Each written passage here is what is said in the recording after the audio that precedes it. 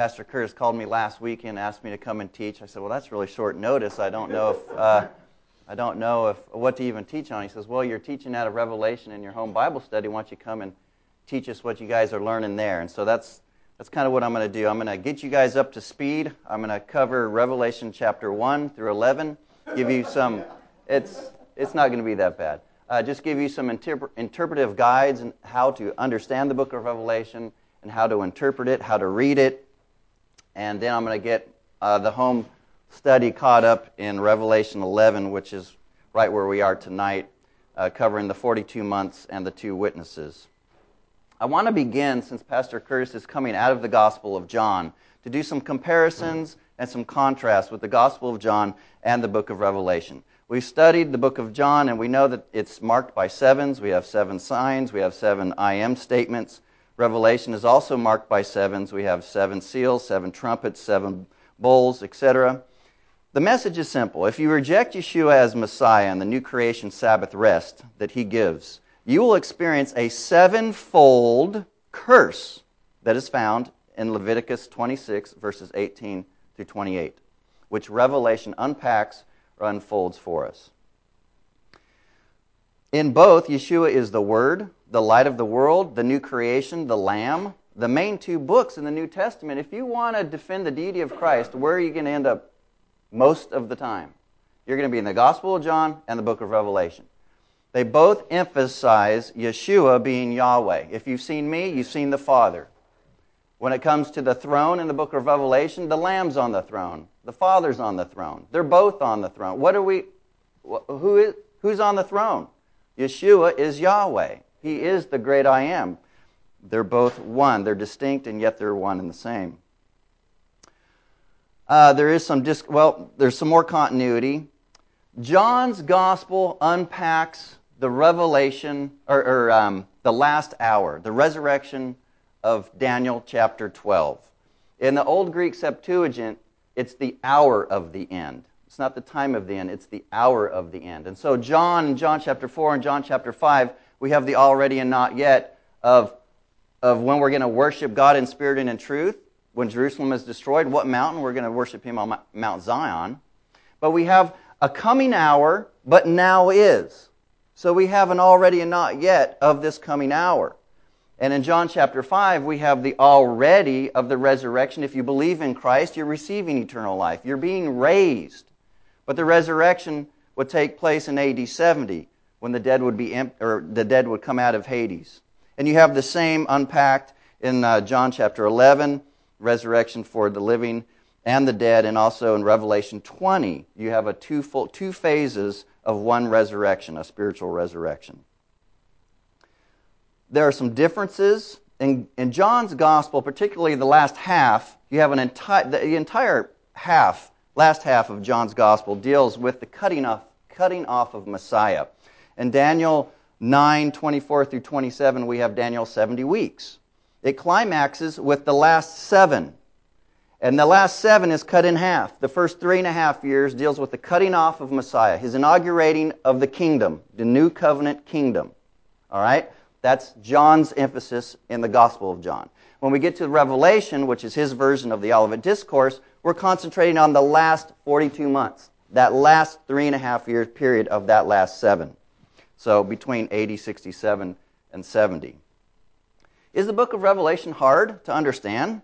Luther wrote, "To my mind, the book of Revelation bears upon it no marks of an apostolic or prophetic character. Everyone may form his own judgment of this book. As for myself, I feel an aversion to it. And to me, this is sufficient reason for rejecting it." Wow. Calvin wrote a commentary almost on every book of the Bible, but he didn't have time to cover this one. It must have been pretty difficult. And if you're a futurist, it is difficult. B.B. Warfield, I like his approach. He says, John's apocalypse need not be other than easy. All its symbols are either obvious natural ones, or else have their roots planted in the Old Testament poets and prophets and figures and figurative language of Jesus and his apostles. No one who knows his Bible need despair of reading this book with profit. Above all, he who can understand our Lord's great discourse concerning last things in the Olivet Discourse, Matthew 24, cannot fail to understand the apocalypse, which is founded on that discourse and scarcely advances beyond it. Amen.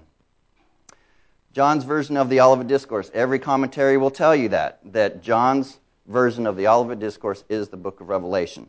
We see a really good parallel here in the opening chapter of Revelation, Revelation chapter 1, verse 7. Both Matthew and John are pulling from the Old Greek Septuagint of Daniel chapter 7, verse 13, with the coming of the Son of Man. Not only that, but they're conflating Daniel 7:13 with Zechariah 12:10. So John is very well aware of Matthew's gospel, and he is drawing from it. And they both draw from Daniel and the Old Greek Septuagint. In the Old Greek Septuagint, one like the coming of the Son of Man comes as the Ancient of Days. He doesn't come up to the Ancient of Days. Right after verse 7, how is Yeshua described? He's described as the Ancient of Days. So, if you want to read more on that, I would encourage you to read maybe F.F. Bruce on where he's going. Now, let's just discuss this briefly. The coming of the Son of Man, he comes on the clouds spiritually, just as he had come in the Old Testament. Every eye will see him, but in the context, every eye is governed by those who pierced him. That's the every eye. They see him, but this Greek word for see can mean perceive or understand. That's exactly how God had come in the Old Testament. When they saw him come through the or the Babylonians, the Assyrians, or whoever, they saw God coming on the clouds, and the nations feared. So this is consistent with the Old Testament comings of the Lord. It's a perceiving, it's an understanding. And the tribes of the land, not the tribes of the earth. This Greek word for earth or land, outside of the book of Revelation, mostly is translated as land. You get in the book of Revelation, all the translators want to translate it earth because they have a bias thinking that the book of Revelation is about the end of world history and global events, and it's just not. I went through the Olivet Discourse and the book of Revelation. I made parallels. I encourage you to do that. I don't have time to develop all these, but we have wars and rumors of wars. We have famine. We have earthquakes. We have the passing of heaven and earth. Time of persecution, deception, false prophets, apostasy, great tribulation, the Great Commission, abomination, desolation, the great city. It's a judgment upon the city where the Lord was crucified, that is Jerusalem. The flight to Pella is described in both. Coming of the Son of Man, breaking. Remember, Leviticus 26, Deuteronomy 28. These are covenant curses that are coming upon Jerusalem, not upon the globe. And both the Olivet Discourse and the book of Revelation are drawing from those two chapters in the Old Testament. So that gives us a good context as well. That should be number 14. But this is the most important, the same time frame. Jesus says all these things are going to be fulfilled in his generation. They're going to be near. They're going to be at the door in his generation. The book of Revelation is written towards the end of that generation, therefore the content will be fulfilled shortly and near. So if we understand, just like Warfield said, if we understand the Olivet Discourse, we'll understand the book of Revelation. So if you don't understand the first sentence or two of the Olivet Discourse, and you don't understand the first sentence or two of the book of Revelation, don't even bother. You won't understand the rest of it. If you take the disciples' question and identify the end of the age as the end of world history and not the end of the Old Covenant age, which is the context, you won't understand it. And if you don't understand the Olivet Discourse, you won't understand New Testament prophecy. If you decide you want to harden your heart towards the first sentence of Revelation where he says these things are going to shortly be fulfilled and you want to turn that into 2,000 plus years, then again, you're going to have a difficult time with these two great prophetic passages. I'm going to give you 8 interpretive guides. The theme, the time, the outline.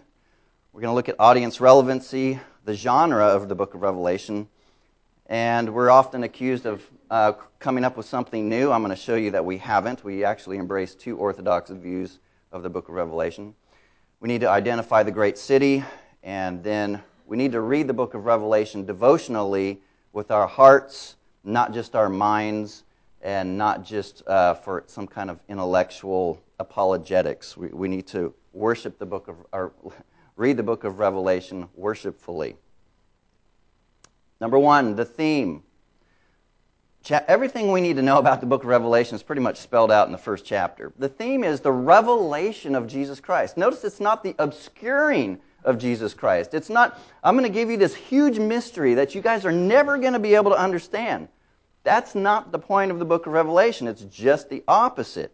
It's not about nuclear war. It's not about modern Israel. It's not about Russia. It's not about Islam. It's not about a physical rapture or bones receiving some physical glorified flesh someday at the end of world history. It's not about the earth burning up.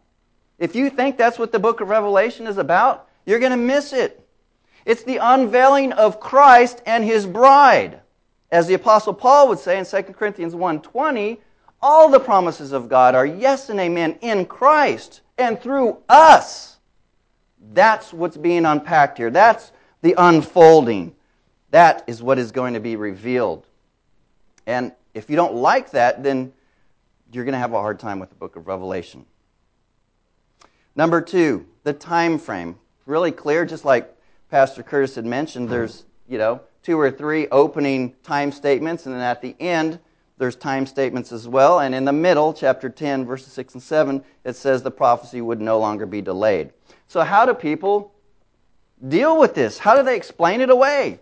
Well, I'm going to give you the academic answers, and then I'll give you kind of the prophecy expert answers. Number one, well, it just means certain. All these time statements just mean that Jesus is going to certainly come someday. We can count on it. Really? Is that the point? Let's look at Revelation 22:20.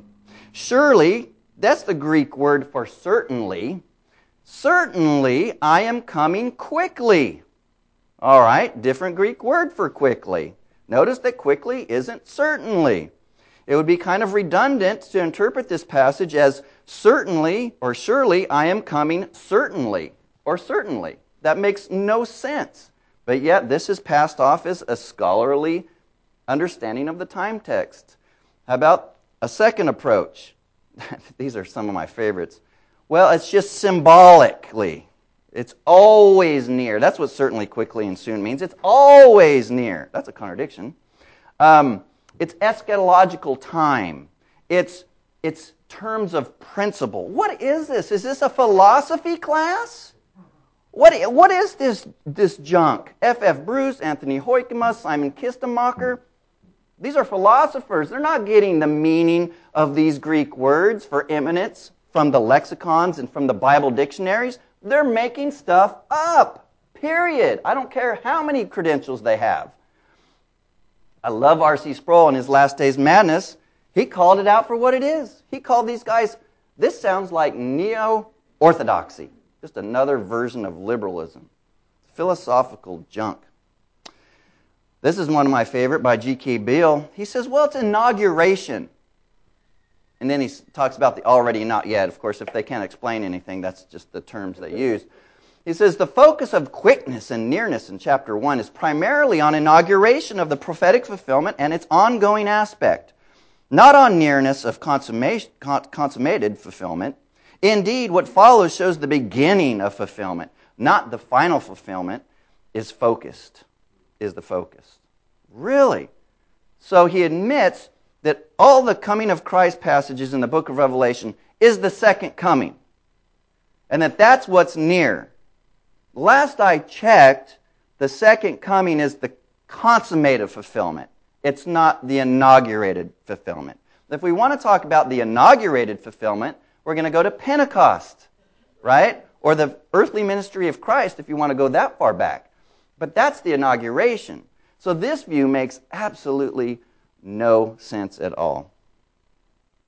This is one of my favorites. This is what I was brought up in, Chuck Smith of Calvary Chapel, Costa Mesa. I believe the generation of 1948 is the last generation. I believe the Lord could come back for His church at any time before the tribulation starts, which would mean any time before 1981. The rapture is at hand. Jesus is coming back, and He's coming back soon. It is later than you think. It is time to wake up and realize that the coming of the Lord is at hand. So, when these charismatic prophets and these prophetic or these prophecy experts say the coming of the Lord is at hand, they interpret it literally. They mean he's literally going to come near in our generation. But when the apostles use that same phrase, it doesn't. My response is simple. I follow Peter. Peter quotes Deuteronomy 32, 5 and 20, and he says his generation was the terminal generation, the last days generation, the generation that would see the end being near is what Deuteronomy says. So what does Peter say? He says, we are the perverse and crooked generation. He quotes Deuteronomy 32 and Acts 2:40. And then what does he say in his epistle? The end, just like Deuteronomy says, is near, just like Deuteronomy says, connecting the end-time generation. So who are we supposed to go with, Peter or the prophecy experts? I'll go with Peter, who was actually inspired. Number 3, let's look at the outlined. Revelation and the already and not yet. Revelation talks about things that are. What are the things that are? John tells us he's in the tribulation with his brethren. So the tribulation's already there. That's the things that are. But then he says, and the things that are about to come. So they're in the tribulation. Our Reformed brethren tell us that John was already in the millennium. So the millennium is something that was present. But the end of the millennium, at the soon second coming of Christ, is something that was about to take place. So the book of Revelation gives us the already and not yet, and it places the not yet at the soon second coming of Christ. Our partial preterist brethren have to make up 2 alreadys and not yets, and that is just beyond the actual inspired time frame and outline that John gives us. Audience relevancy. Pastor Curtis touched on this. It's the 7 churches in Asia. Gentry does bring out a good point here. He says, we even know that the order in which these churches appear follows a known Roman postal route. We know these cities, and they're pretty much in direct order of the postal route. So there's no reason to spiritualize these churches as different phases of church history. The genre. Symbolic, recapitulation, and know your Old Testament. If you stick with these 3 things, you'll understand the book of Revelation. Symbolic.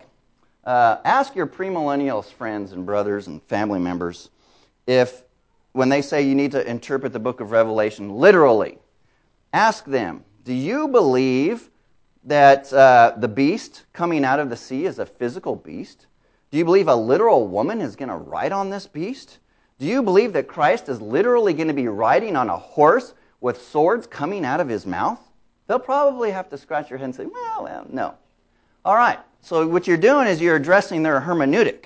And you want them to admit, okay, yeah, there is a lot of symbolism here in the book of Revelation. Okay, well, we need them to see this.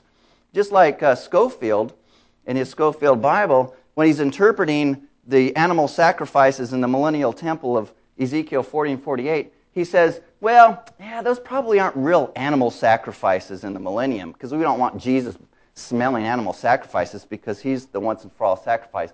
He says, that's probably spiritually interpreted as the praises of the church. Well, there's a problem there, because if the sacrifices are to be understood spiritually, what about the temple in which the sacrifices are taken? That's the church as well. Then you have to ask, what about the land that the temple's on? And so forth, which is a heavenly land, we know from Hebrews. Recapitulation, this is important. Simon Kistemacher says, the book of Revelation is laid out with progressive parallelism, and the chapters do not necessarily follow one another sequentially, but rather give the reader different perspectives on the same teaching that finally results in a definite climax, or definitive climax. The parallelism is depicted in 3 sets of seals, trumpets, bowls, and this suggests that the writer is not presenting a chronological sequence, but rather different aspects of the same events. This is even more profound when we notice the frequent indirect and direct references to the final judgment. And he goes through the book of Revelation. He says, hey, look, we see the consummation throughout the book. We see it in chapter 1, verse 7. We see it in chapter 6. We see it in chapter 7. We see it in chapter 11. We see it in chapters 14 through 16. We see it in chapter 16. We see it in chapter 19. And we see it in chapter 20. But our partial preterist friends would say, oh yeah, book of Revelation is recapitulatory. And it's all referring to AD 70 except one chapter. chapter 20, because we got to fall in line with the creeds. We got to kiss up a little bit. We got to keep our jobs. All right? We got to keep those 401ks going, baby. So that's a problem, because once you've isolated Revelation chapter 20 from the rest of the chapters, you're taking away from the outline and the way it was structured to fall in line with your creeds and with your traditions. And that's a problem. Know your Old Testament. There's more Old Testament references in the book of Revelation than there are in the book of Hebrews. So if you don't know your Old Testament, it's going to be hard to understand the book of Revelation. I've been studying the Bible for 30 years. I still don't know the Old Testament as much as I want to. But I do know in reading and studying the book of Revelation, when I'm reading things and I'm faithful in my Bible reading throughout the year, I know what he's talking about. I know he's talking about Zechariah. I know he's talking about Ezekiel. When we read the Old Testament, we find out two things. We find out when God comes on the clouds, it's figurative language. When there's decreation, it's figurative. And, this is really important, when God says His judgment is near and will not be delayed, it's always literally. So the church has flipped things around. It takes apocalyptic language literally, when the Old Testament doesn't, and it takes the time statements, it spiritualizes it away. So it's totally backwards. And we need to let the Bible interpret itself. Analogy is Scripture. Scripture interprets itself. Scripture cannot contradict itself. Here are some charts for you. What I wanted to do is I wanted to present an Old Testament passage that had the coming of the Lord, apocalyptic language, and a time frame statement all together. All right? And you can clearly see that the nearness is literal nearness and that the language is apocalyptic. And so this is our Old Testament standard. If this is the Old Testament standard, why do we come to the New Testament and interpret the Olivet Discourse in the book of Revelation and flip everything on its head? We shouldn't. Even the locusts. You'll understand Revelation 9. What are these locusts and where they come from? It's come from Joel 1 and 2. The day of the Lord was near. All of this. Even Jeremiah 4. My covenant creation friends, I'm not hostile to that view. I'm always open to different views in Genesis. But if your main hermeneutic, your main argument is that, well, in Revelation 21 and 22, he's drawing from Genesis 1 and 2. If that's your only argument, that's not going to do you real well in Jeremiah 4, because when God judges Jerusalem in Jeremiah chapter 4, He uses the language, the creation language of Genesis 1 and 2 to create a judgment. So, again, this language is apocalyptic. He even draws from Genesis to demonstrate a judgment, a national judgment, not a global judgment. Let me back up. Ezekiel 7 and 12, God said that His judgment was near. He said it would not delay. The false prophets were the ones that were saying, no, His judgment isn't near. It is going to be delayed. It's going to be for a time after us, our descendants, later. So it's the false prophets that twist God's nearness. And that should, I would hope, bring some concerns for our future friends who want to twist these time statements. Embracing the orthodox views of the church. Let me give you some an argument, and then I'll give you some charts so you can understand where I'm coming from. Major premise, A. The coming of Christ throughout the book of Revelation is the one second coming event. B. The judgment and rewarding vindication of the martyrs and the decreation of Revelation 20, the millennium, has been recapitulated for us in chapters 1 through 19 and chapters 21 and 22. This is the Westminster Confession of Faith position. The coming of Christ throughout the book of Revelation is the second coming. Period. All right? Minor premise, but this is also an Orthodox view in the church, a Reformed view. A. But the coming of Christ in Revelation was fulfilled spiritually and soon in AD 70. B. And the judgment, vindication of the martyrs, and the decreation depicted in Revelation 1 through 19 and 21 and 22 was also fulfilled in AD 70. That's partial preterism. What do you do when you combine those Orthodox views of the church? You get full preterism. Conclusion, Therefore, the one second coming event in Revelation was fulfilled spiritually and soon in AD 70 to close the Old Covenant age, not to end world history. B, since the judgment vindication of the martyrs and decreation of Revelation 20 recapitulates the judgment and the decreation elsewhere in Revelation, then the millennium ended in AD 70. Very straightforward. If you like charts, you like comparing Scripture, this is how you learn. I do too. Look at it this way. Again, Revelation 20 is recapitulated elsewhere in the book of Revelation. In Revelation 6 and 12, you have past persecution, you have more persecution to come, you have the vindication of the martyrs theme. You have that in Revelation 20. In chapter 6 and 12, you also have in a little while, Satan only has a little while. In Revelation 20, you have the same Greek phrase, chronon mikron. Satan only has a little while before the millennium ends. Or actually, it's after the millennium ends, he has a little while.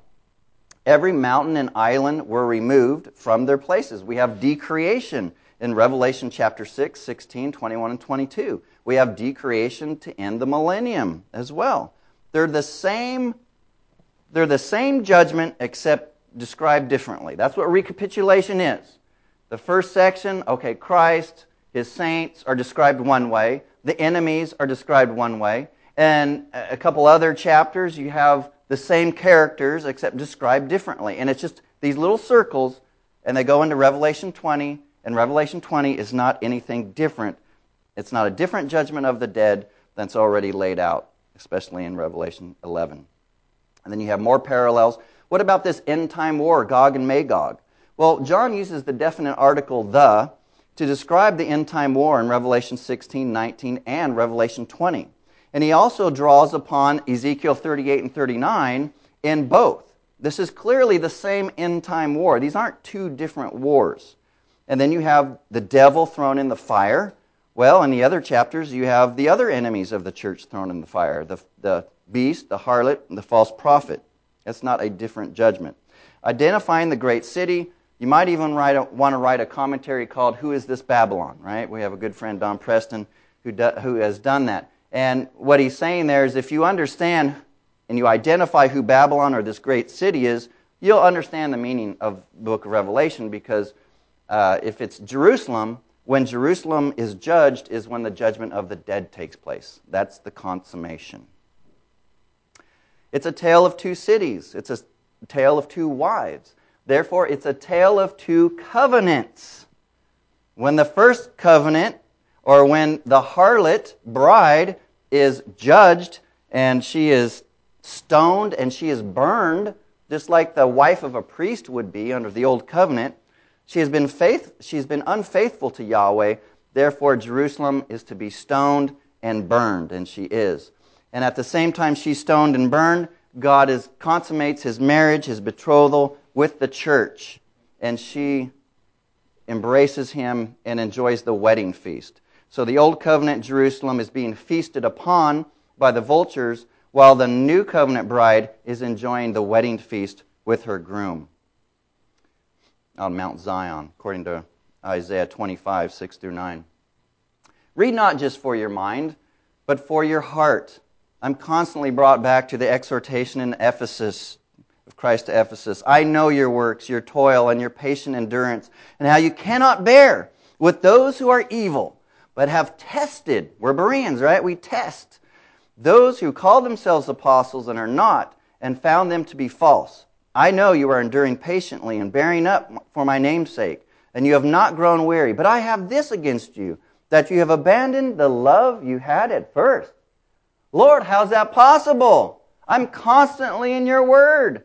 I'm reading our daily devotions, going through the word. I'm doing the work of an apologist. I'm refuting error. I don't put up with error. But Mike, are you reading? See, this is me in the morning. I'll read.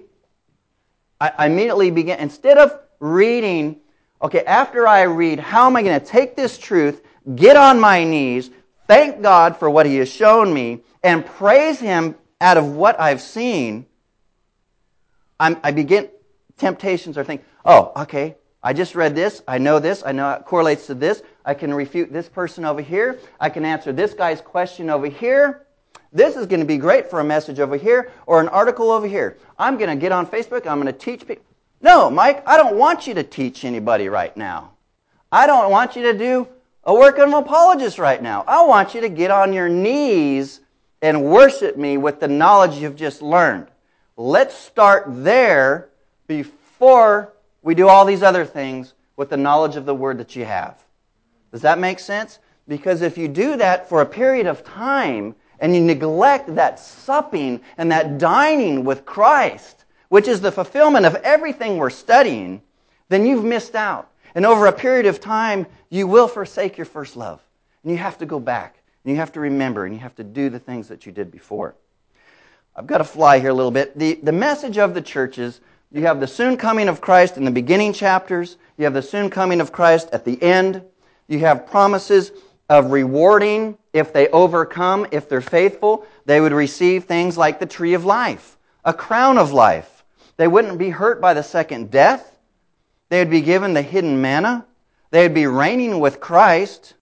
They'd be seated on a throne. All the promises at the beginning of the chapters are realized in the new creation at the end. All right? They're different pictures of describing eternal life. That's all they are. The tree of life is one picture. A crown of life is eternal life. That's another picture. Ruling and reigning with Christ through preaching the gospel in the new covenant age, another, just different pictures of the same thing. Chapter 5, what's with this 7-sealed scroll? Well, there's only two views that make sense. One, it's a divorce certificate, which I think Gentry and some others take, which later on in the book of Revelation might make sense. Or in the ancient world, if you received a 7-sealed scroll, it was a will or testament. Someone died. You were going to open up that 7-sealed scroll and find out if you were inherited, if you inherited something, or if you were disinherited. All right? So I think this is what it is.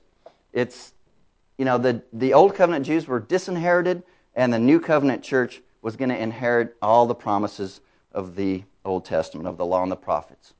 Chapter 6, verses 2 through 7. We have the opening scene here, or we have 4 riders. And this period depicts, in Matthew 24, the birth pains. All right, the covenant wrath signs of Deuteronomy. War, famine, pestilence. These were general signs that did not mark the near end. Verse 9 and 10, we see imprecatory prayers of the saints under the altar. Lord, how long until you avenge? Now, do you know what imprecatory prayer is? You read it in the Psalms. David says, break their teeth, God. Destroy them, crush them. Well, under the new covenant, apparently, the martyrs are doing that, and God's not saying, oh, don't pray that way. No, these are imprecatory prayers. They want justice. They want God to be glorified in crushing His enemies, which are their enemies. And they're promised, in a very little while, I will come and vindicate you. In a very little while, I will judge those who put you to death. After the number of your fellow brethren are martyred, I will come, and I will come quickly in a very little while to avenge you. We have decreation in verses 15 and 16, which is taken from Isaiah 2 and 3. They're going to hide in the mountains and call for the rocks to fall upon them. If the second coming involves the earth burning in an instant, this doesn't make any sense. Not only that, but Jesus in Luke 23:30 applies this very passage, this decreation passage, to the fall of Jerusalem. Any commentary will tell you that. Because He's on His way to the cross, and He sees these women mourning and weeping for Him. He says, don't weep for me, weep for yourselves, for there's a time coming, and He quotes Isaiah 2 and 3. It's that in that day, in the last days of His coming. It's actually His second coming, and we have all these commentaries saying it was AD 70. Well, does John use the same Old Testament passage in a different way that Jesus did? No. It's AD 70. Revelation 7. Now we're introduced to the second Exodus motif. Remember, under the first Exodus, you have the Hebrews and a great multitude of Gentiles and slaves and so forth coming out of a great tribulation. In Revelation 7, you have the 144,000 and another great multitude coming out of a tribulation. They washed their garments in the first Exodus before they could approach the presence of God. In Revelation 7, they wash their garments. They are saved and sprinkled by blood under the first Exodus before they can approach God. And here they are saved and sprinkled by blood as well. God is a husband in Exodus 19 through 24, and He provides food, water, and protection and comfort throughout the 40 years of wandering. And here God is described as a husband, graciously providing food, water, protection, and comfort. And remember, in the book of Revelation, Old Covenant Jerusalem is called Egypt. They are coming out of Old Covenant Egypt, that slavery of the Old Covenant, which is called the administration of death. And their persecutors are their own brethren. That's why Old Covenant Jerusalem is Egypt. Revelation 8 through 11, we get into the trumpets. Let's get into some Trumpology, and I'm not talking about President Trump. When you study the trumpet in the Old Testament, I'll just give you some guidelines here. The first thing we see is there was a trumpet that was blown for the gathering of Israel at Mount Sinai. The common Jew could only go so far at the base of the mountain. The 70 elders could go in the middle, up to the middle of the mountain. The mountain is a temple. That's the first temple structure, all right? So you have the outer courts. The people can go at the base. The elders up to the middle. They saw God. They ate with God. But only Moses could go to the very top of the mountain, right? In the glory cloud and talk face to face with God. So do you see the temple theology here? Base, the courtyard. Your priest could go in the holy place, the midsection, but only the high priest could go at the top. Moses is from the Levites. His father and mother were Levites. He's really the second high priest. Adam would be the first. He's the second. And so the trumpet is blown. But under the New Covenant, in AD 70, a trumpet is blown, and the New Covenant people of God are gathered where? Especially in Isaiah. We're gathered on the top of Mount Zion, in the glory cloud, in His presence. Type, anti-type. Sinai, gathering at Mount Zion. All the trumpets were blown at the Feast of Trumpets, the Day of Atonement, and the Feast of Ingathering.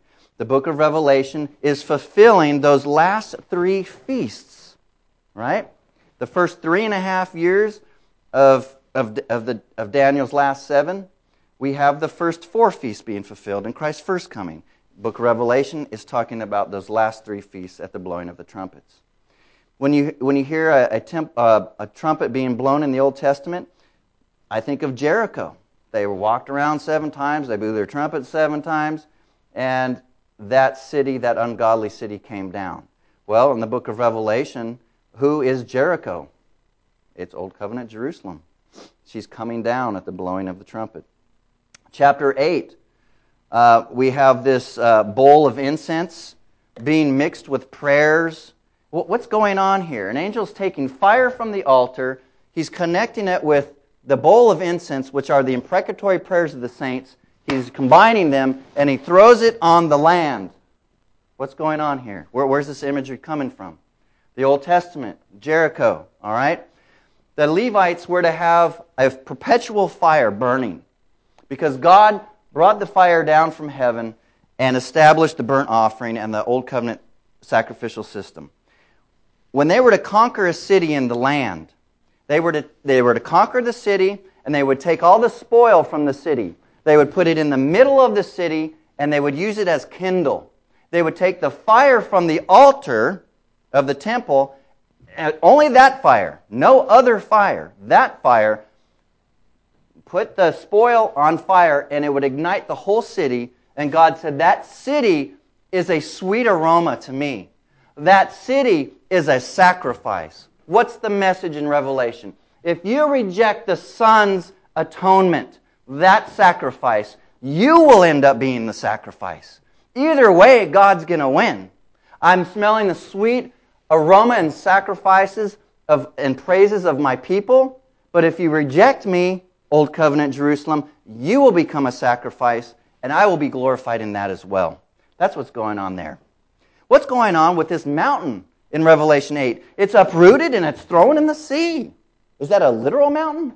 What did Jesus tell the disciples how to pray in Matthew 21? First, he curses the fig tree, which he says is Israel. You're not going to bear fruit. Whoop! The tree just withers. The disciples are like, wow, what's going on here? He says, I'm going to teach you how to pray. When you say, if you have enough faith, you will say to that mountain, be uprooted and thrown in the sea. That's what we see here. It's the imprecatory prayers of the saints under the altar in Revelation 6, praying for vengeance. And now it's happening. Old Covenant Israel is a mountain that's thrown into the sea. In the Old Testament, Babylon was an enslaving and wicked mountain. All right? But now Old Covenant Israel takes on the characteristics of her enemies. So now Old Covenant Jerusalem is an enslaving mountain. She was once holy, but now she's not. She's actually persecuting the godly remnant. So that mountain is what's picked up and thrown in the sea in AD 70. If you compare Scripture with Scripture, this really isn't that difficult. Chapter 9. What's going on with these locusts? I think Foy Wallace nails this the best. Here again, John joins Joel in the imagery of war in the respective visions of the locusts. Describing the Chaldean armies as swarms of locusts in their march on Jerusalem in BC 584, Joel said, the appearance of them is as appearances of horses, and as the tops of the mountains shall they leap, as a strong people set in battle array. The locust vision of Joel and John are parallel. The former describes the Old Testament war of Nebuchadnezzar on the Jews, the latter the Neronian war of AD 70 on Judea. Remember Matthew 12? This introduces the demonic in the book of Revelation. I know there's some preterists out there that really have a hard time with Satan, demons, angels. I have no idea why. There are some futurists that do as well, okay? It's kind of in both camps. What did Jesus say in Matthew 12? He said, after he drove out a demon from a man, he uses this as an illustration to teach them about their generation, their wicked and corrupt generation. He says, basically, your generation is the worst. Well, why, Jesus? Because it's like if I drive out a demon from a man and he cleans his house and there's nothing there, that is, he didn't fill his house with faith. He didn't fill his house with good works, fruits of the Spirit. Because he didn't fill it with faith after the demon was cast out, that demon goes and he gets 7 more demons, and the latter state of the man is worse than the beginning. That's like the house or body of Israel. If you're not listening to my preaching, if you're not responding to the grace I'm giving you, you're going to be like this man who latter end is worse. And we see the abyss opening up in Revelation 9, and we see demonically led zealots, the demonically led Romans coming against the city, devouring each other. The zealots were just crazy guys. I mean, they dressed up like women. They went into people's houses like women. They raped the family members. They killed them. They stole from them. And then they drank blood. If that's not jacked up, if that's not demonic, I don't know what is. God gave these people over to demonic, just gave them over completely. In Revelation chapter 10, we're introduced to the mystery. And we have, did you guys see Aquaman? How many of you guys saw Aquaman? What? Just one? Jeff, I'm disappointed. Aquaman, there's this line in Aquaman. He says, that pretty redhead tells him, oh, I know you don't feel like a king, but you know what? You're not just a king because you can rule the sea. You're greater than a king. A real king cannot just rule his realm, but he conquers other kingdoms and brings them together. So Aquaman he's ruling the kingdom of the sea, but he's also going to unite the kingdom of land and sea together. What cheap imitation of Christ here in Revelation chapter 10. Christ is pictured as having 1 foot in the sea and 1 foot on the land. He's pretty big here, all right? So I don't think it's a literal representation of his body. So we got a 900-foot Jesus. He's got 1 foot in the sea. He's got 1 foot on the land. And then right after that, we're told about this mystery that would no longer be delayed at the blowing of the 7th trumpet. He's uniting the sea. What's the sea here? Gentiles. And the land is the Jews. He's uniting the 2 kingdoms together. Only Christ can do that. Sorry, Aquaman. The mystery was in the Old Testament. we also are introduced to this bittersweet scroll. Where is this? Do we see this anywhere else in the Old Testament? Ezekiel 2 and 3. Ezekiel was told the same thing. A judgment coming upon Jerusalem. I want you to take this scroll and eat it. It's going to be bitter and sweet. Well, John's told to do the same thing. Why is it bitter? Why is it sweet?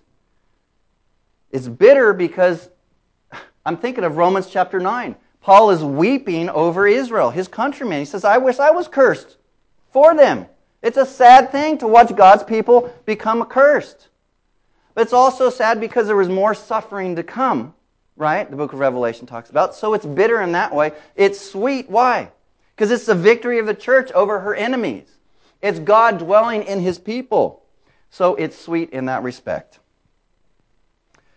And now we get to Revelation chapter 11.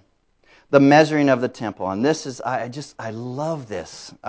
J. Adams Wright, and he was the only one that nailed this. So please pay attention. And I'm going to develop what he puts in seed form. It is possible that, okay, so let me back up.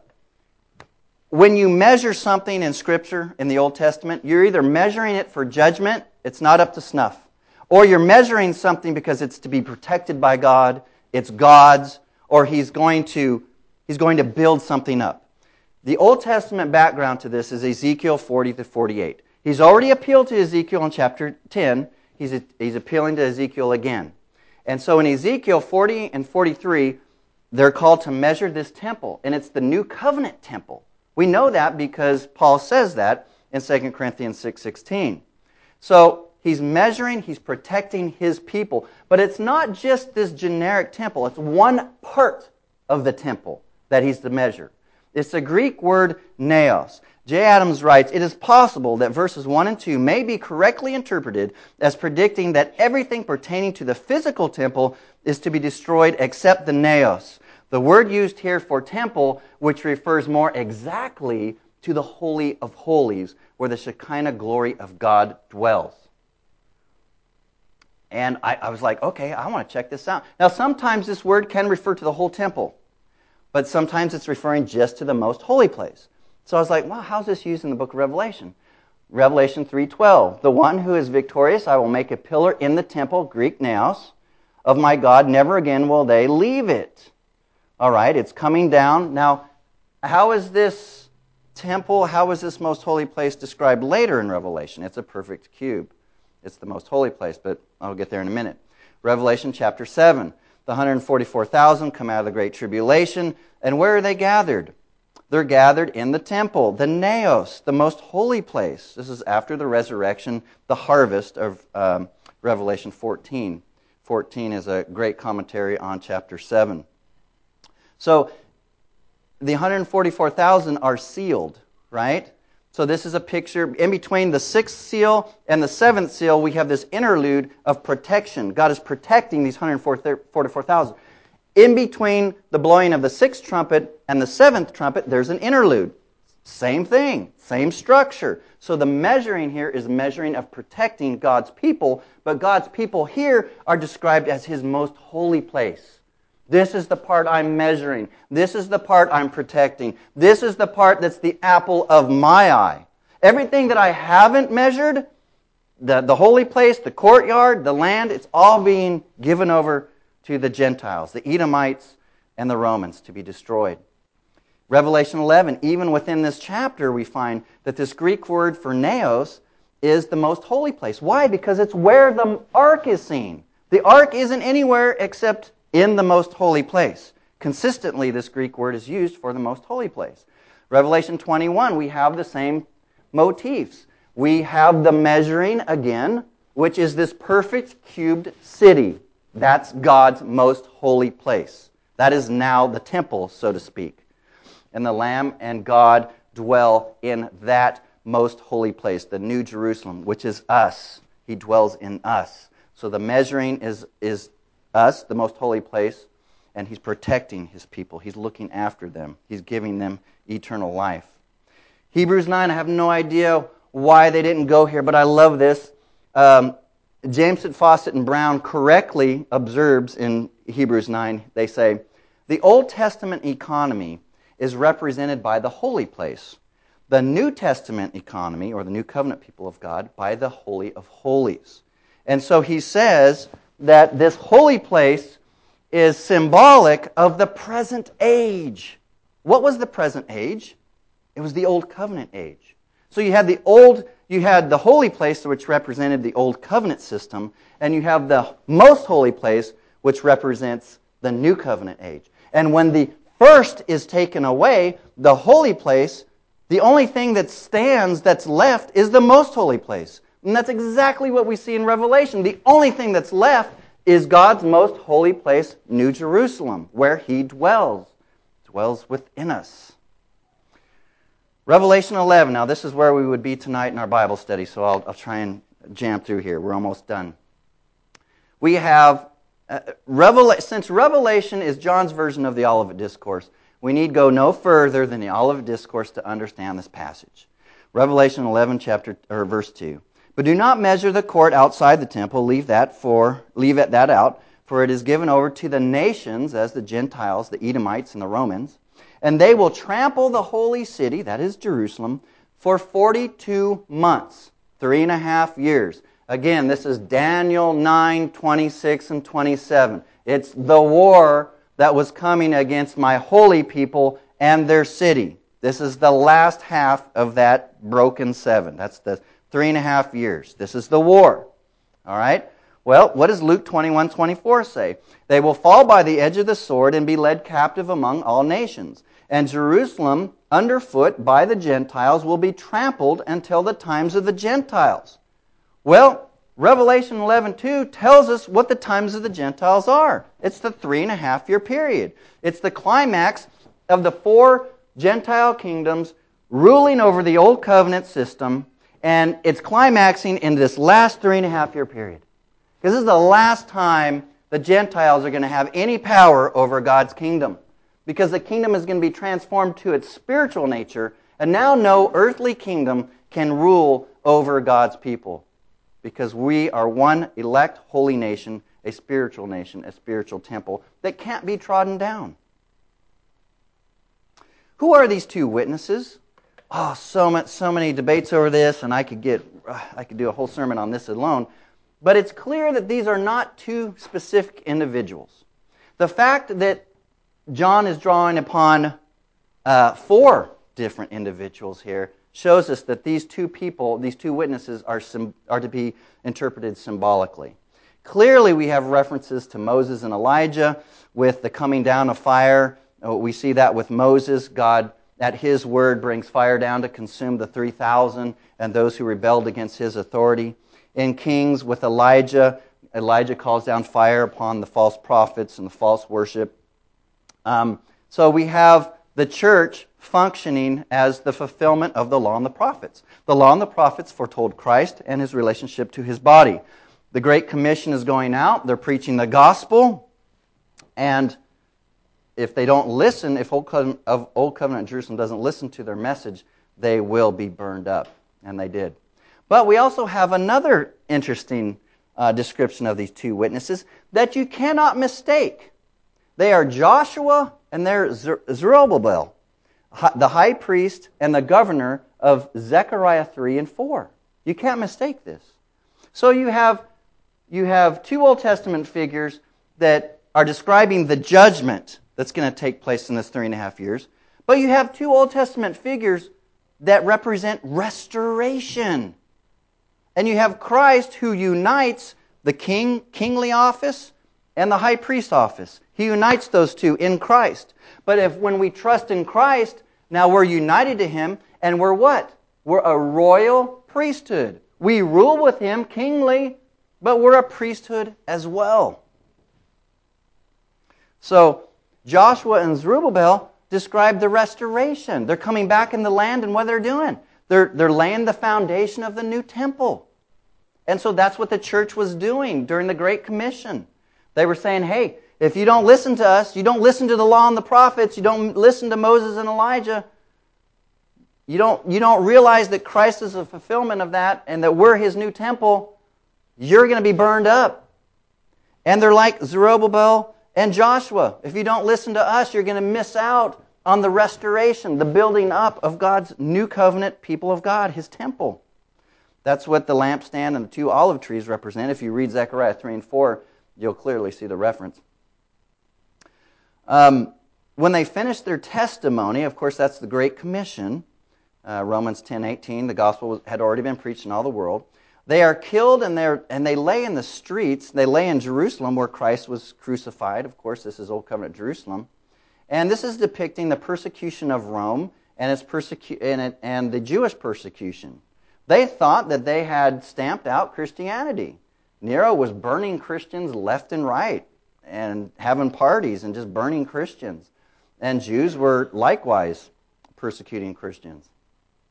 It says the nations rejoiced because the 2 witnesses tormented them. How did the church torment Rome and the Jews? They tormented Rome because Rome said, we have one king, Caesar. But these Christians wouldn't bow the knee to Rome. They didn't partake in Caesar or emperor worship, did they? They were a thorn and they tormented Rome. But the message of the gospel also tormented the Jews. What was the church's message? You have to believe in Yeshua as Yahweh. If you don't, you're going to die in your sins. What? Blasphemy. You're tormenting us. We're going to gnash our teeth at this message. No way. That and what's with this spiritual fulfillment stuff you Christians keep teaching? It's a physical kingdom. You guys are heretics. And what's this message about Gentile inclusion? You obviously don't know the Old Testament scriptures. We're the people of God. When Messiah comes, He's going to destroy the Gentiles and He's going to elevate us in the kingdom. So this message tormented the Jews as well. They lay dead for 3.5 days. Jesus was in the tomb roughly 3.5 days, 3 days. This is a corporate recapitulation of the dying and rising with Christ. What did Paul say? He said, fill up what was lacking in the sufferings of Christ. And what did he say in Romans 6? He says that they had been united in Christ's death and His resurrection into newness of life. So what is going on with after they're dead? It looked like the church had been snuffed out. They'd been killing all these Christians. And it looked like they were dead. They were rejoicing. We got rid of these Christians. But then they stand up. God gives them life. So the church will be victorious over their enemies. What does it mean to be caught up? This is an apocalyptic, metaphoric, hyperbolic description of the rapture of 1 Thessalonians 4, verses 16 and 17. All right? Now, David Chilton, he came really close. Now, remember, he became a full preterist, and I remember talking to him about his commentary on Revelation, but he comes close here. He says, the story of the 2 witnesses is therefore the story of the witnessing church, which has received the divine command to come up here and has ascended with Christ into the cloud of heaven. Now, he quotes Ephesians 1, 20 through 22. We're seated in heavenly places. And Hebrews 12, 22 through 24. We're a cloud of witnesses. Okay. But this is at the sounding of the 7th trumpet. This is the fulfillment of the mystery of God. This is the catching up of God's people into the clouds and into the air. This is the rapture. And I don't take 1 Thessalonians 4 any more literally than I take this, because I know Scripture interprets itself. Interesting that N.T. Wright, when we go to the rapture passage of 1 Thessalonians 4, he says, no, this is apocalyptic language. This isn't to be taken literally. You're scratching your head just going, how is this guy not a full preterist? How does he not see, if this is apocalyptic language, and the gathering of the elect in Matthew 24 is not physical language, or physically to be interpreted, then the rapture, quote unquote, and the resurrection was a spiritual event. So let's wrap this up. Conclusions and applications.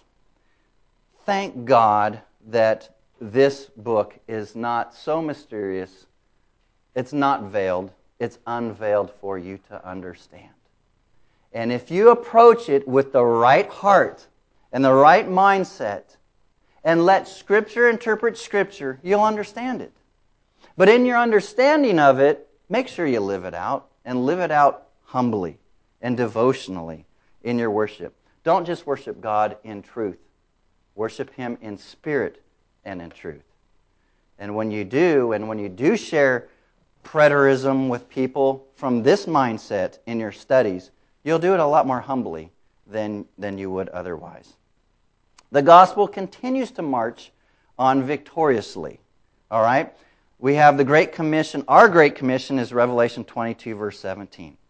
We bring healing to the nations as they flood into the New Jerusalem, that perfect cube, that most holy place presence of God.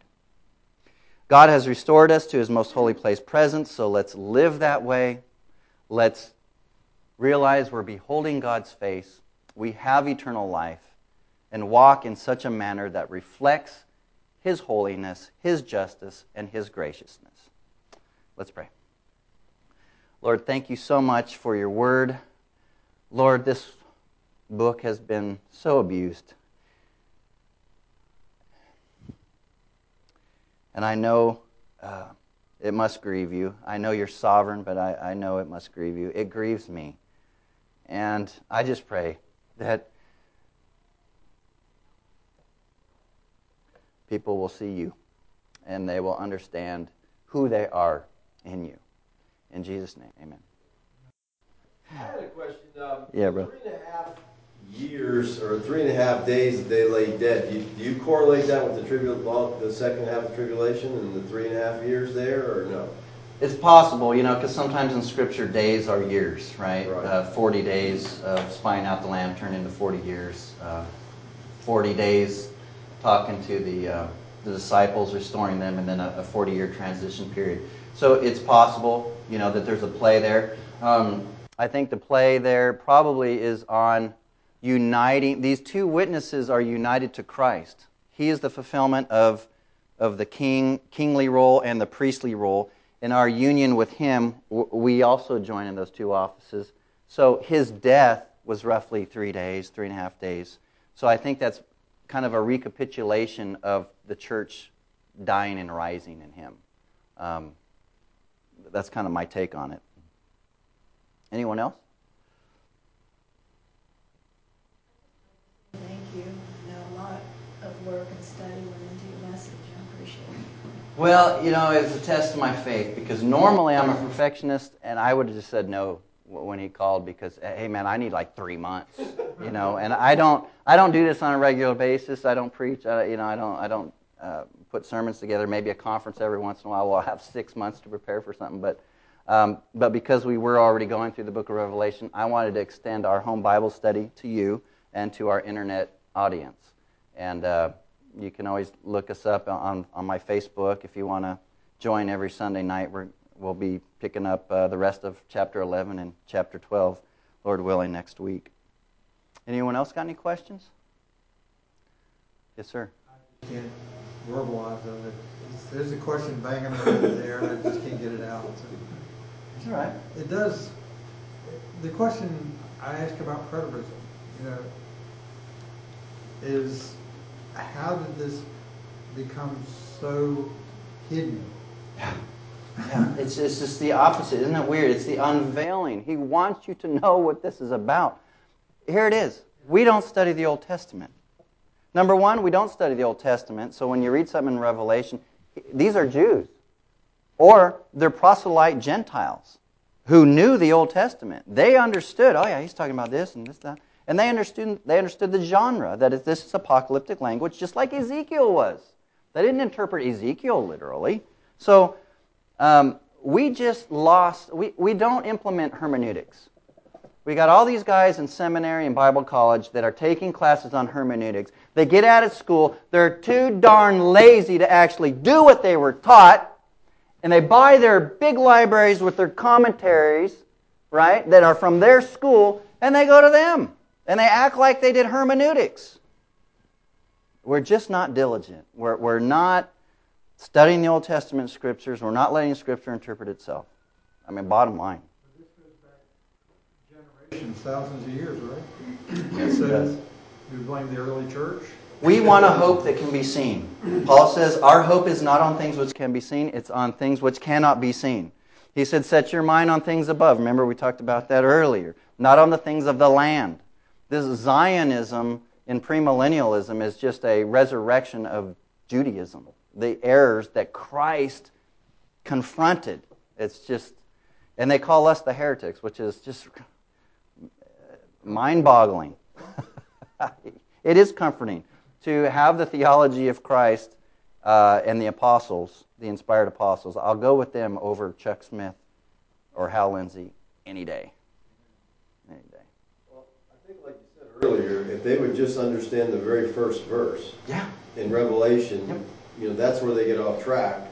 He showed his servants which must soon take place. And somehow that soon got turned into 2,000 years later, and so we're totally off. It's prophetic time. It's inauguration. You don't see that? It means certainly. I mean, even though the dictionaries don't mean that, if they keep saying it enough, I don't want to get in trouble with politics, but it's like the media. I mean, if they tell you that Trump is a racist and that Republicans are racist long enough, maybe they'll make some person believe that. So, these guys that have all these degrees that tell you soon, quickly, near means really nothing. It's I guess if they think that because they're somebody, they're supposed to be somebody, you're just supposed to nod your head and say, okay. You're not supposed to be a Berean and go to the dictionary and see what the word means. So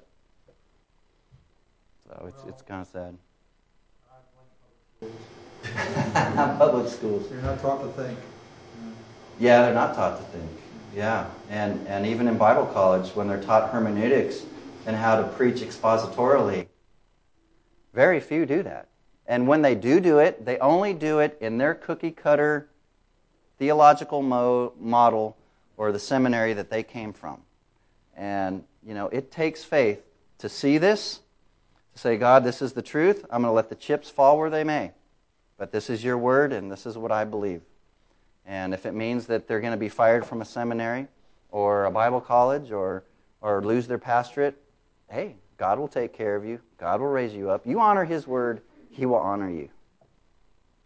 I think part of the problem, Mike, with hermeneutics is it's the clergy-laity division, and they just don't think people are smart enough or need to even know that stuff, so they don't even bother trying to teach it. Right? It's Roman Catholicism played out in a different way. We didn't learn the lesson of the Reformation. The creeds themselves say these creeds may be wrong. They could be in error just like they were before when we had to go through the Reformation.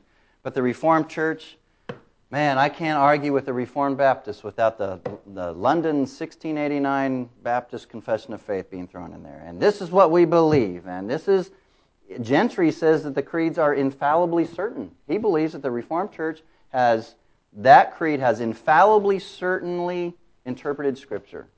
And that's just Roman Catholicism played out all over again. That's why Gentry, when he gets to Revelation chapter 20, it's funny because Gentry goes to Revelation 20 and he criticizes the premillennials. He says, you guys isolate this 1,000 years reign. You don't connect it to the rest of Revelation. You don't connect it to anything else in the New Testament or the Old Testament. How can you do that? But yet Gentry does the same thing. He says, this one chapter is describing the end of world history, but all the other chapters aren't. It's a different judgment of the dead. It's a different, hermeneutics. He's going against his own hermeneutics, and he's just following the traditions of men. Yes, sir? Excuse my ignorance with this question, but 2,000 years ago, what form did the Bible exist in, and who had it? Did they have a name for it? That's a question, really, I just thought of. Can't believe it. Wow, what would be some... Well, the canon of Scripture, and of course Luther, I quoted, Luther didn't even think James and the book of Revelation should even be in the canon. So you have a period of, 300 years before New Testament canon is developed? It took a while, but I definitely reject the notion that, because the Catholic Church put it together, we have to listen to everything of the Catholic Church. Because we don't need to do that. You just need to be a Christian, and you can read these documents, and you can pretty much tell if they're authentic or if they're a fraud, like the Gnostic Gospels. I think it's God still led His people, and He even led some unbelievers just to see some common sense things. Yeah, this matches up with Scripture. It's inspired. But yes. I was under the impression, and I have a lot of things wrong, that a lot of the churches that believe in that Jesus is coming back was taught by a Jesuit priest a long time ago. Now, is that correct? That is correct, because here's the problem. The Reformed Church was saying Babylon in Revelation, that's the Roman Catholic Church. So this Jesuit priest is studying the book of Revelation, and he comes across the common sense idea, well, no, Babylon, or the great city, is where the Lord was crucified. That's Jerusalem. Why are these Reformed guys saying that we're Babylon when it's Old Covenant Jerusalem? So I guess the first, I wouldn't say he's the first preterist. Actually, it goes back to Jeff has written a great article, and he gave a great lecture on preterism seen in the church fathers. I would recommend that to you, because we see preterism way before we see this Jesuit priest guy come on the scene. But that's how that started. And so these anti-preterists go, oh, you guys are just Catholics. And they think, well, there. You're Hymenaeus, you're Philetus, and you're a Jesuit priest. There. Just debate over. That's crazy. None of that even makes any sense. All right, guys. All right. The whole problem for all of it comes from a rejection of the inspiration of Scripture. Ultimately, Gary DeMar says this. R.C. Sproul says this. And when they're dealing with dispensationalists and amillennials, they say, you guys are this close to denying the inspiration of Scripture. And Sproul calls them out. You're dealing with the time text in a neo-orthodoxy way. And that's no way to interpret the Scripture.